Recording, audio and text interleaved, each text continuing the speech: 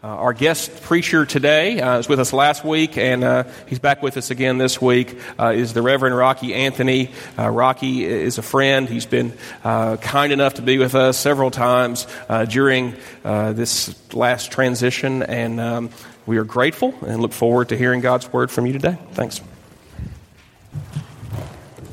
It is nice to be back with you. I'm not really a Southerner, I've told you that, so when I say that, it's not hyperbolic.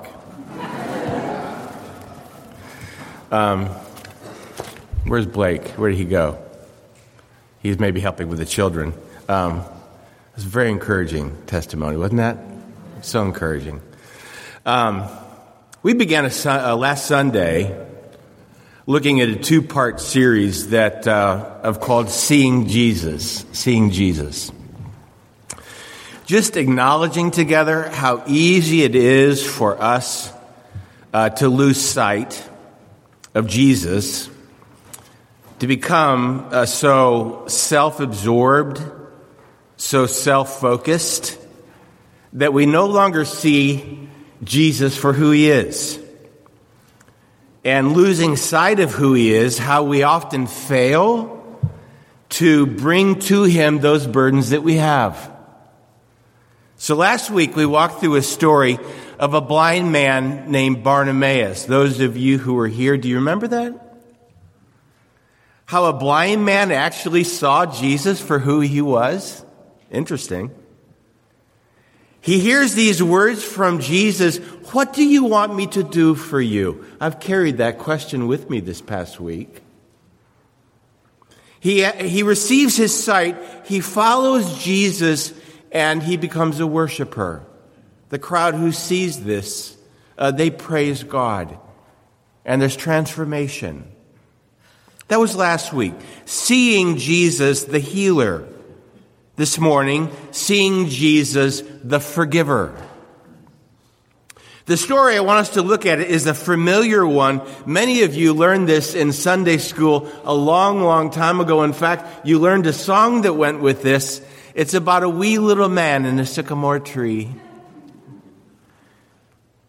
It has a lot to teach us about coming clean, coming to Jesus for what we need the most. It also teaches us some beautiful things about the way Jesus treats a seriously flawed people who are willing to turn to him, and what that means for us. Before we turn to our passage here in Luke 19, let's just pause and pray and ask God to prepare us for the reading of his word. Father, we thank you for the gift of your word, which is for us a lamp to our feet and a light to our path. We pray that you would be gracious to clear away any distraction, anything that would keep us from hearing your shepherd's voice. Any plans that we think are so important for the day or for the week, please just clear those out. Allow us to hear from you. And God, would you be kind to use me as I surrender myself wholly to you. This is our prayer in Jesus' beautiful name. Amen. We read again, we return to the Gospel of Luke, the passage following the passage we looked at last week as Jesus makes his way toward Jerusalem. So Luke 19, beginning with verse 1. Hear now the word of God. He, speaking of Jesus, entered Jericho and was passing through. And there was a man named Zacchaeus. He was a chief tax collector and was rich. And he was seeking to see who Jesus was, but on account of the crowd, he could not, because he was small of stature. So he ran on ahead and climbed up into a sycamore tree to see him, for he was about to pass that way. And when Jesus came to the place, he looked up and said to him, Zacchaeus, hurry and come down, for I must stay at your house today. So he hurried and came down and received him joyfully. And when they, speaking here of the crowd, when they saw it, they all grumbled. He has gone to be the guest of a man who is a sinner. And Zacchaeus stood and said to the Lord, Behold, Lord, the half of my goods I give to the poor. And if I have defrauded anyone of anything, I restore it fourfold. And Jesus said to him, Today, salvation has come to this house, since he also is a son of Abraham. For the Son of Man came to seek and to save the lost. This is the word of the Lord. Thanks be to God. Now, the first thing I want to highlight, to pull out, is what it meant in the biblical period to be a tax collector. Because if we miss that, we fail to get the tension of the story, the significance of this encounter between Jesus and Zacchaeus. In this time of period in Israel, there were certain vocations that carried a heavy social stigma. These were actually called despised trades. No devout Jew would ever engage in them. People who practiced these professions were not just socially unacceptable, they would be considered outcasts in society. And at the top of the list, were tax collectors. As some of you know, Israel was occupied by Rome, by a foreign power. Rome was primarily interested with how much money they could squeeze out of Israel. So instead of having Rome collect taxes, because that didn't work very well, they would get willing Israelites to do the job for them. So tax collectors were despised not only because they were dishonest people, but they were despised because they were traitors. They literally sold out their brothers and sisters for profit. It was just assumed that any tax collector was guilty of massive dishonesty. Zacchaeus, we're told, was not just a tax collector, but he was a chief tax collector. I didn't intend to preach on a tax collector the same week I paid my own taxes. Just happened to work that way. We don't usually have a soft spot in our hearts for the IRS or for taxes or any of this.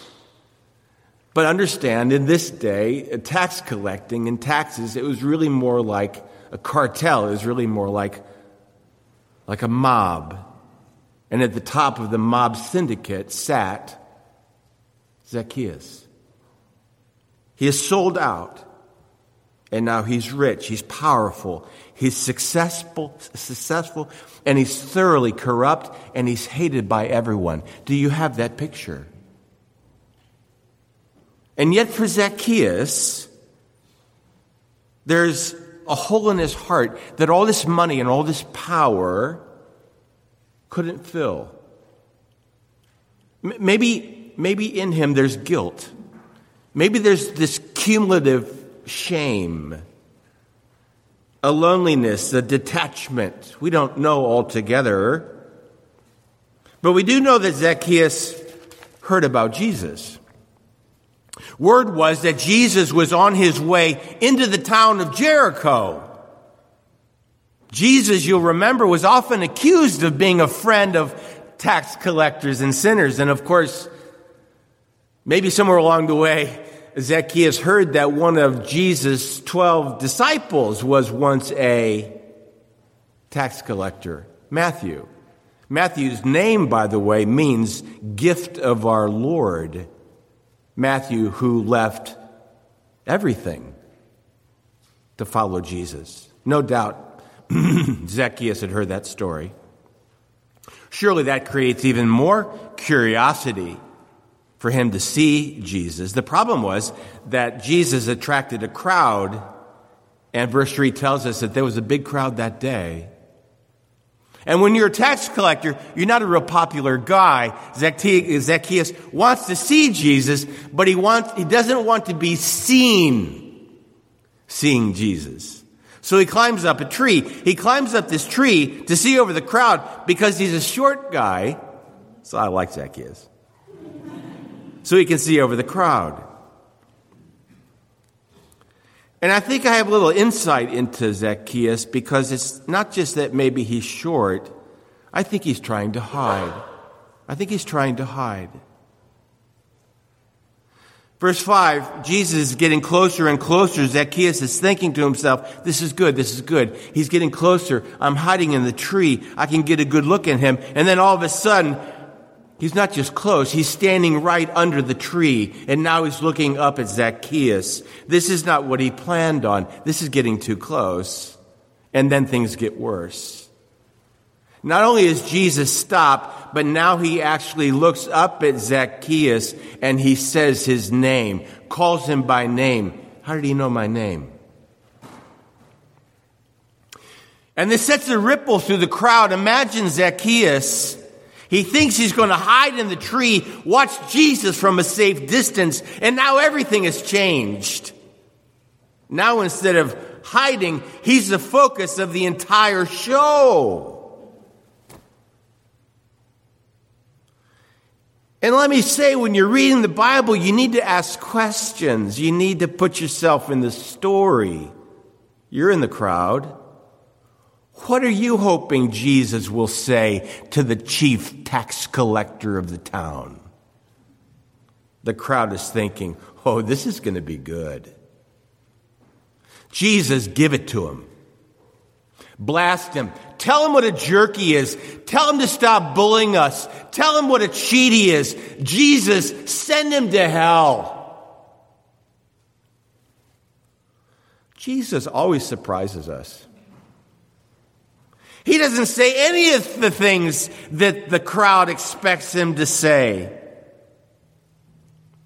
Verse 5, Zacchaeus, Jesus says, hurry and come down. I must stay at your house today. What? He doesn't say I'd like to, or I've been thinking about it. Is it okay with you? No, I must. The response of the crowd, shock. People are often shocked by the kind of people Jesus chose to hang out with.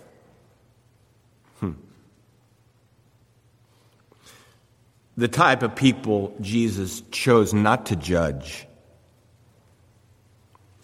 Luke makes it very clear when they saw it, they all what? Grumbled.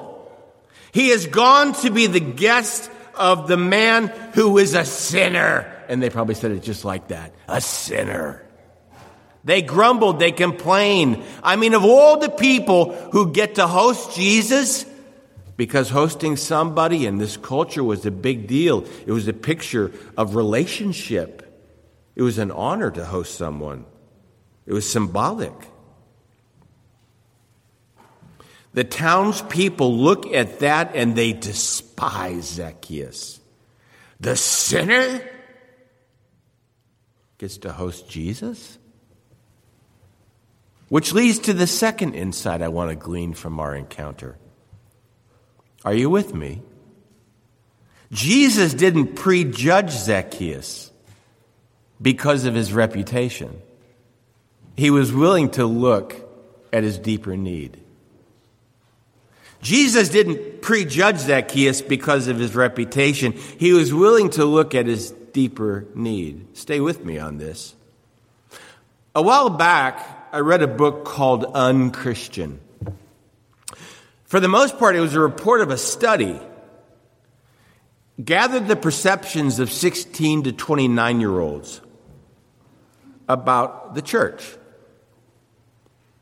For me, the saddest thing reading this book was not so much what these 16 to 29-year-olds said, but that deep down I knew they were right. Like a 25-year-old named Jeff who makes this comment. Christians, he said, talk about hating sin and loving sinners. But the way they go about things, they might as well call it what it is. They hate sin and the sinner. Here's how the author describes one particular problem of judgmentalism. And it's one that I believe Jesus is actually speaking to in this encounter with Zacchaeus, and does so many different times and ways in the Gospels.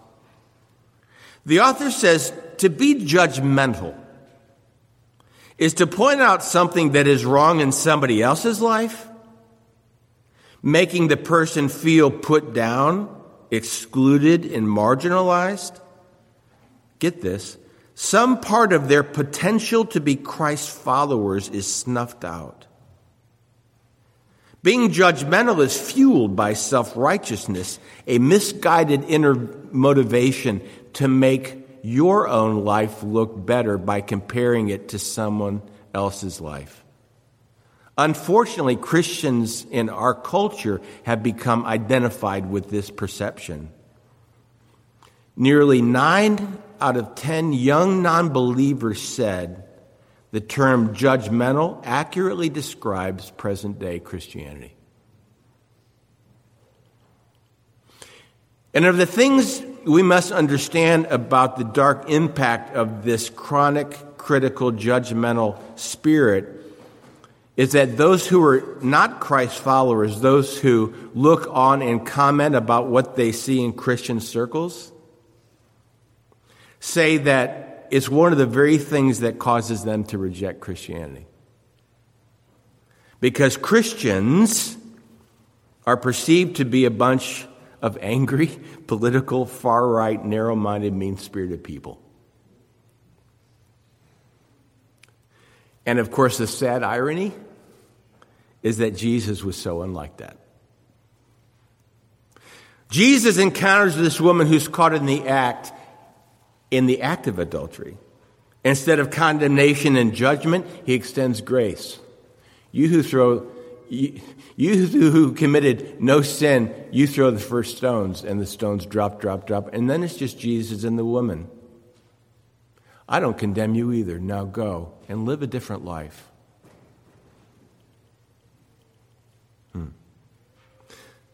I continue to be amazed at how freely Jesus extends grace to broken, messed up people. Wouldn't it have been refreshing if the people in the town cheered? Wonderful! Jesus is going to Zacchaeus' house. This is amazing. Let's pray for that encounter. None of that. Well, these are the last words recorded of Jesus until the end of the story. His message to Zacchaeus, his sermon, was his presence. A lack of scorn, rejection, and judgment, and the kind of shunning that Zacchaeus has pretty much known from everybody in his life. These opening words, invitational words, these affirming words, really are his message. There are closing words at the end of the encounter that are absolutely beautiful. We'll look at those in a moment. But the sermon is really his willingness to rub shoulders with irreligious people. Outcasts, shunned people who are marginalized and rejected by everybody else. The socially and politically scandalous. And when I look at my life, I'm just going to be honest. I shudder to think how different it looks from Jesus in this area. How I arrange my social circles around nice people who share my views, respectable people who agree with me and don't create awkward moments that are difficult for me to navigate. How different the people I gravitate toward are from the people that Jesus gravitated toward. And how I've been really challenging that in my own life, trying to correct that. I don't know what that looks like for you. Well, Jesus leads with grace, not judgment, with kindness and not cynicism, how does that impact Zacchaeus? He climbs down from the tree, maybe trembling a little bit with each step. We could say Zacchaeus comes out of hiding. And again, this is the first step in this encounter of restoration. If you want to come out of hiding, if you want to have an encounter with Jesus, you've got to admit the truth about who you really are. No excuses, no rationalizations. You need to come out of hiding into the presence of Jesus. And that's where he was. This encounter means Zacchaeus must come down out of the tree and admit the truth about who he was to Jesus and really to himself and really to the people around him. In my counseling world, I'm working with a number of people, helping them in various 12-step recovery programs, and the steps are hard. Sometimes the language is different, but in the fifth step of really any AA program, it goes like this. I admit, whatever the language is, whatever the issue is, I admit to God, then to myself, then to another person, the exact nature of my wrong. That's the fifth step. In other words, I finally stopped trying to hide, and I'm willing to acknowledge to God who I really am. To myself, to God, and to another person. You know what I find interesting about people like you and me? Are you with me? We're willing to live with huge problems as long as other people don't find out about them. Give you something that's been helpful to me lately. Unrepentant sinners, people who are still trapped in their sin, staying in the tree, are more concerned with getting caught than they are with getting help. Repentant sinners, sinners in recovery, sinners who have come out of the tree and encountered Jesus are more concerned with getting help than they are with getting caught. And as long as your primary concern is not getting caught, you'll never get help. You see, Zacchaeus reached the point where he says, being with Jesus is more important than anything. So I'll take the risk. And this is such wonderful news about the approach of Jesus. Please, let's not miss this. He comes to Zacchaeus. We might expect Jesus to say, okay, Zacchaeus, if you come clean, if you fix your life, if you change your profession, if you pay back everybody you owe, I'll come to your house. He doesn't do that. He doesn't say that. He says, Zacchaeus, come down immediately. I must stay at your house. Jesus always leads with grace. He always leads with grace, and you can trust him. Whatever it is that you're most ashamed of, you don't have to hide from Jesus. He knows. He already knows.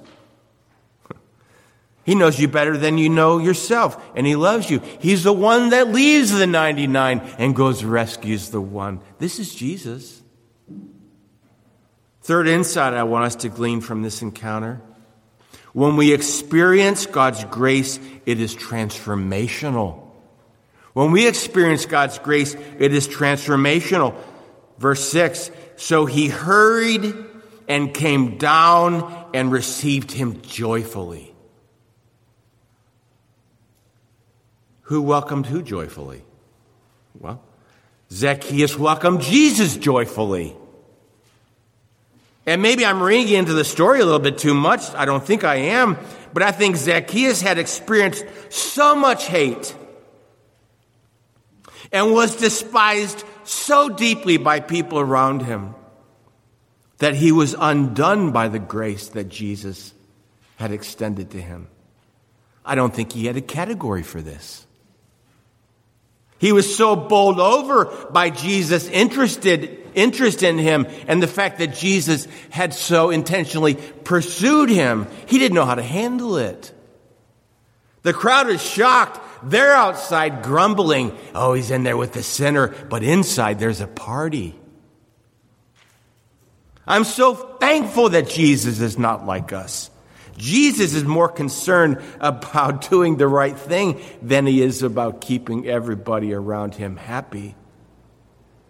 So Zacchaeus becomes aware that in the presence of his gracious Savior, he sees Jesus, the sinner of all people, sees the real Jesus for who he is, and that Jesus has accepted him and is willing to forgive him.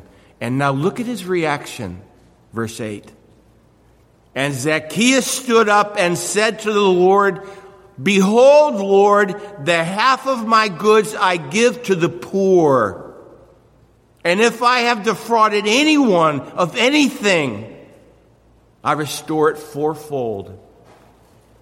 I want to point out two things that Zacchaeus does in response to Jesus' offer of forgiveness. One of them, he wants to set right what he's done wrong. He says, listen, if I've cheated anyone out of anything, I want to pay back 4 times as much.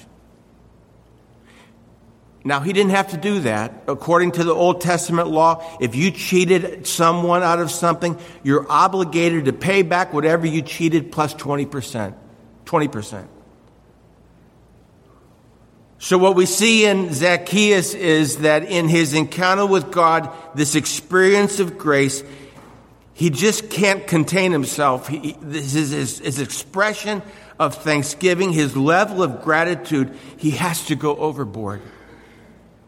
God has been lavish in his kindness to me, he says. I can't hold back showing my gratitude to him in the amends that I make to those I've wronged. But then he does something else.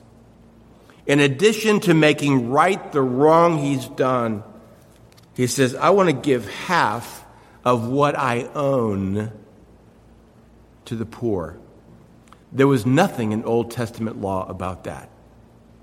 That's what we call over the top. In other words, I'm so thankful for what God has done for me. Not only am I going to pay back what I owed, times 4. I'm so thankful, I'm going to give half of what I owe. And if you're the chief tax collector, that's a lot. Something happens when people truly meet God, people who've considered the weight of their sin, and they've been brought face to face with their fallenness. We just heard a testimony about that this morning.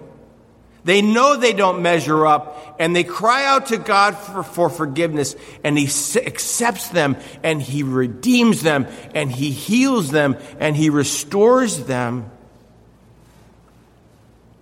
And what happens?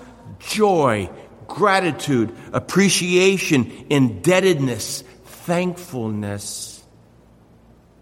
And this is very important. Zacchaeus didn't view all this money, this payback, as somehow working off his punishment.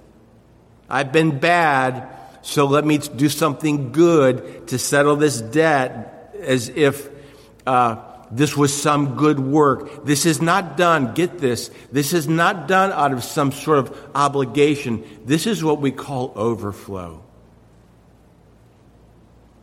Colossians 2, 6 and 7. So then, just as you've received Christ Jesus as Lord, continue to live in him, rooted and built up in him, strengthened in the faith, just as you were taught. Here it comes.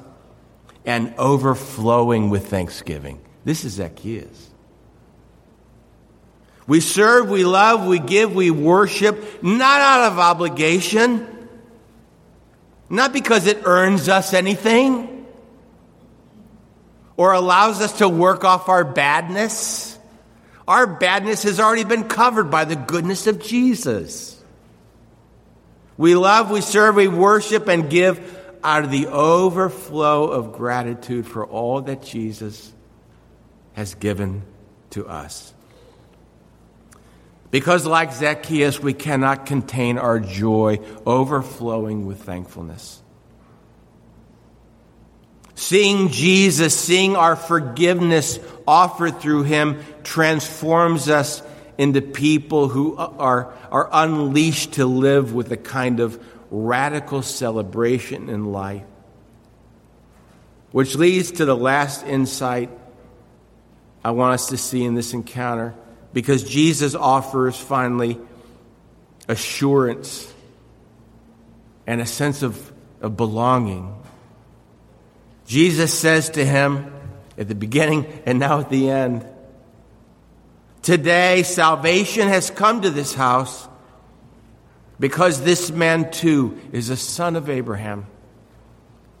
An allusion here about adoption.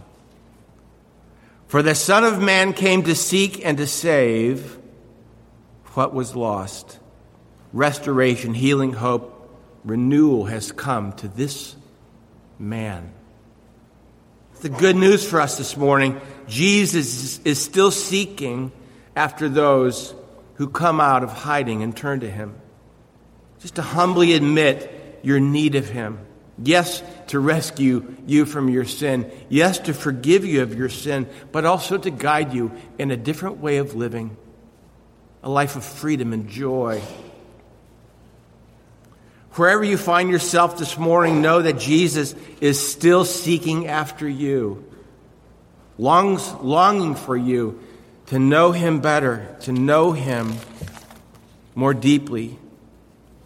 As you move through this week, also remember the kind of people that Jesus sought and found while he lived among us. Allow that to inspire you, to awaken you, to convict you, to free you to look beyond the safe places you normally gravitate to as you create new relationships. He came to seek and to save the lost. It's not the healthy who need a doctor, but the sick, Jesus says. Where are you making room for the Zacchaeuses of your world? I ask you. The despised, the rejected, the outcasts. I just want to close with, I think, one of my favorite stories that captures this. You may have heard this story. I kind of hope you haven't. It's actually a true account that appeared in the Boston Globe a few years ago. It's a real story. Accompanied by her fiancé, a woman went to the Hyatt Hotel in downtown Boston and ordered a meal where the wedding reception was going to be. The expected bride and groom to be poured over the menu and went on to make selections of china, silver, pointed to the flower arrangements they wanted. They both had expensive tastes. The bill came to $13,000. After leaving a check for half the amount for the down payment, the couple went home. The day the announcements were supposed to hit the mailbox, the potential groom got cold feet. I'm just not sure. This is a really big commitment. I think I need to take more time to think about it. And he broke off the engagement. Boo.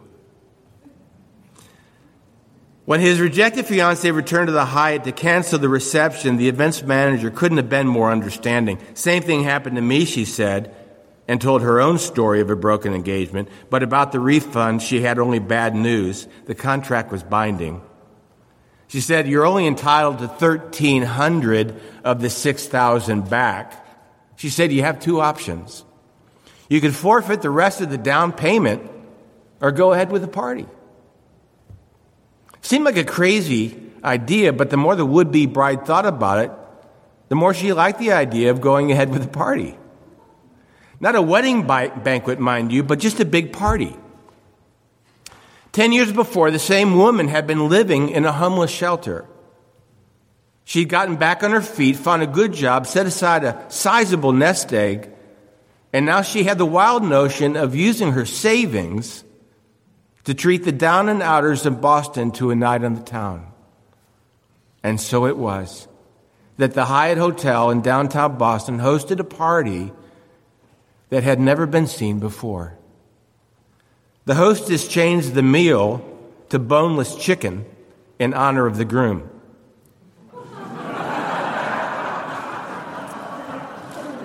And sent invitations to rescue missions and homeless shelters around town.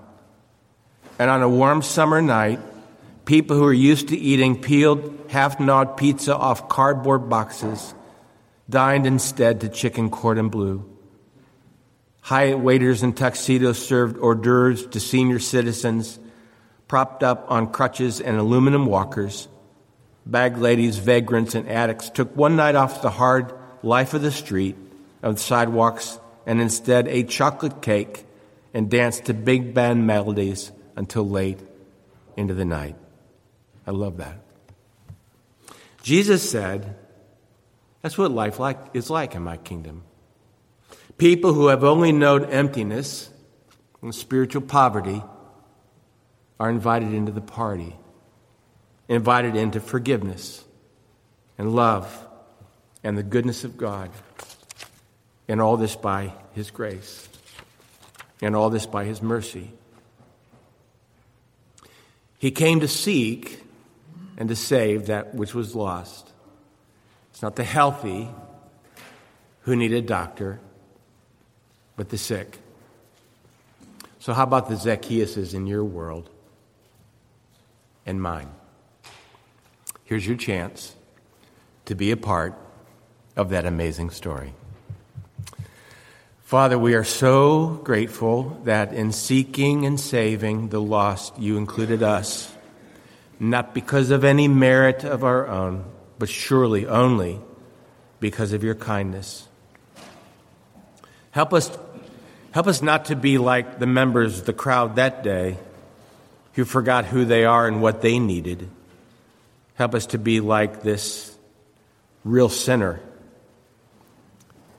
who was transformed by your mercy and surely went out a changed man. Help us to be changed men and women who lead with love and not with judgment. Set us free. Feed us now at this table. And in being nourished by your undeserved grace, let us extend that grace to everyone we meet this week. In Jesus' beautiful name, amen.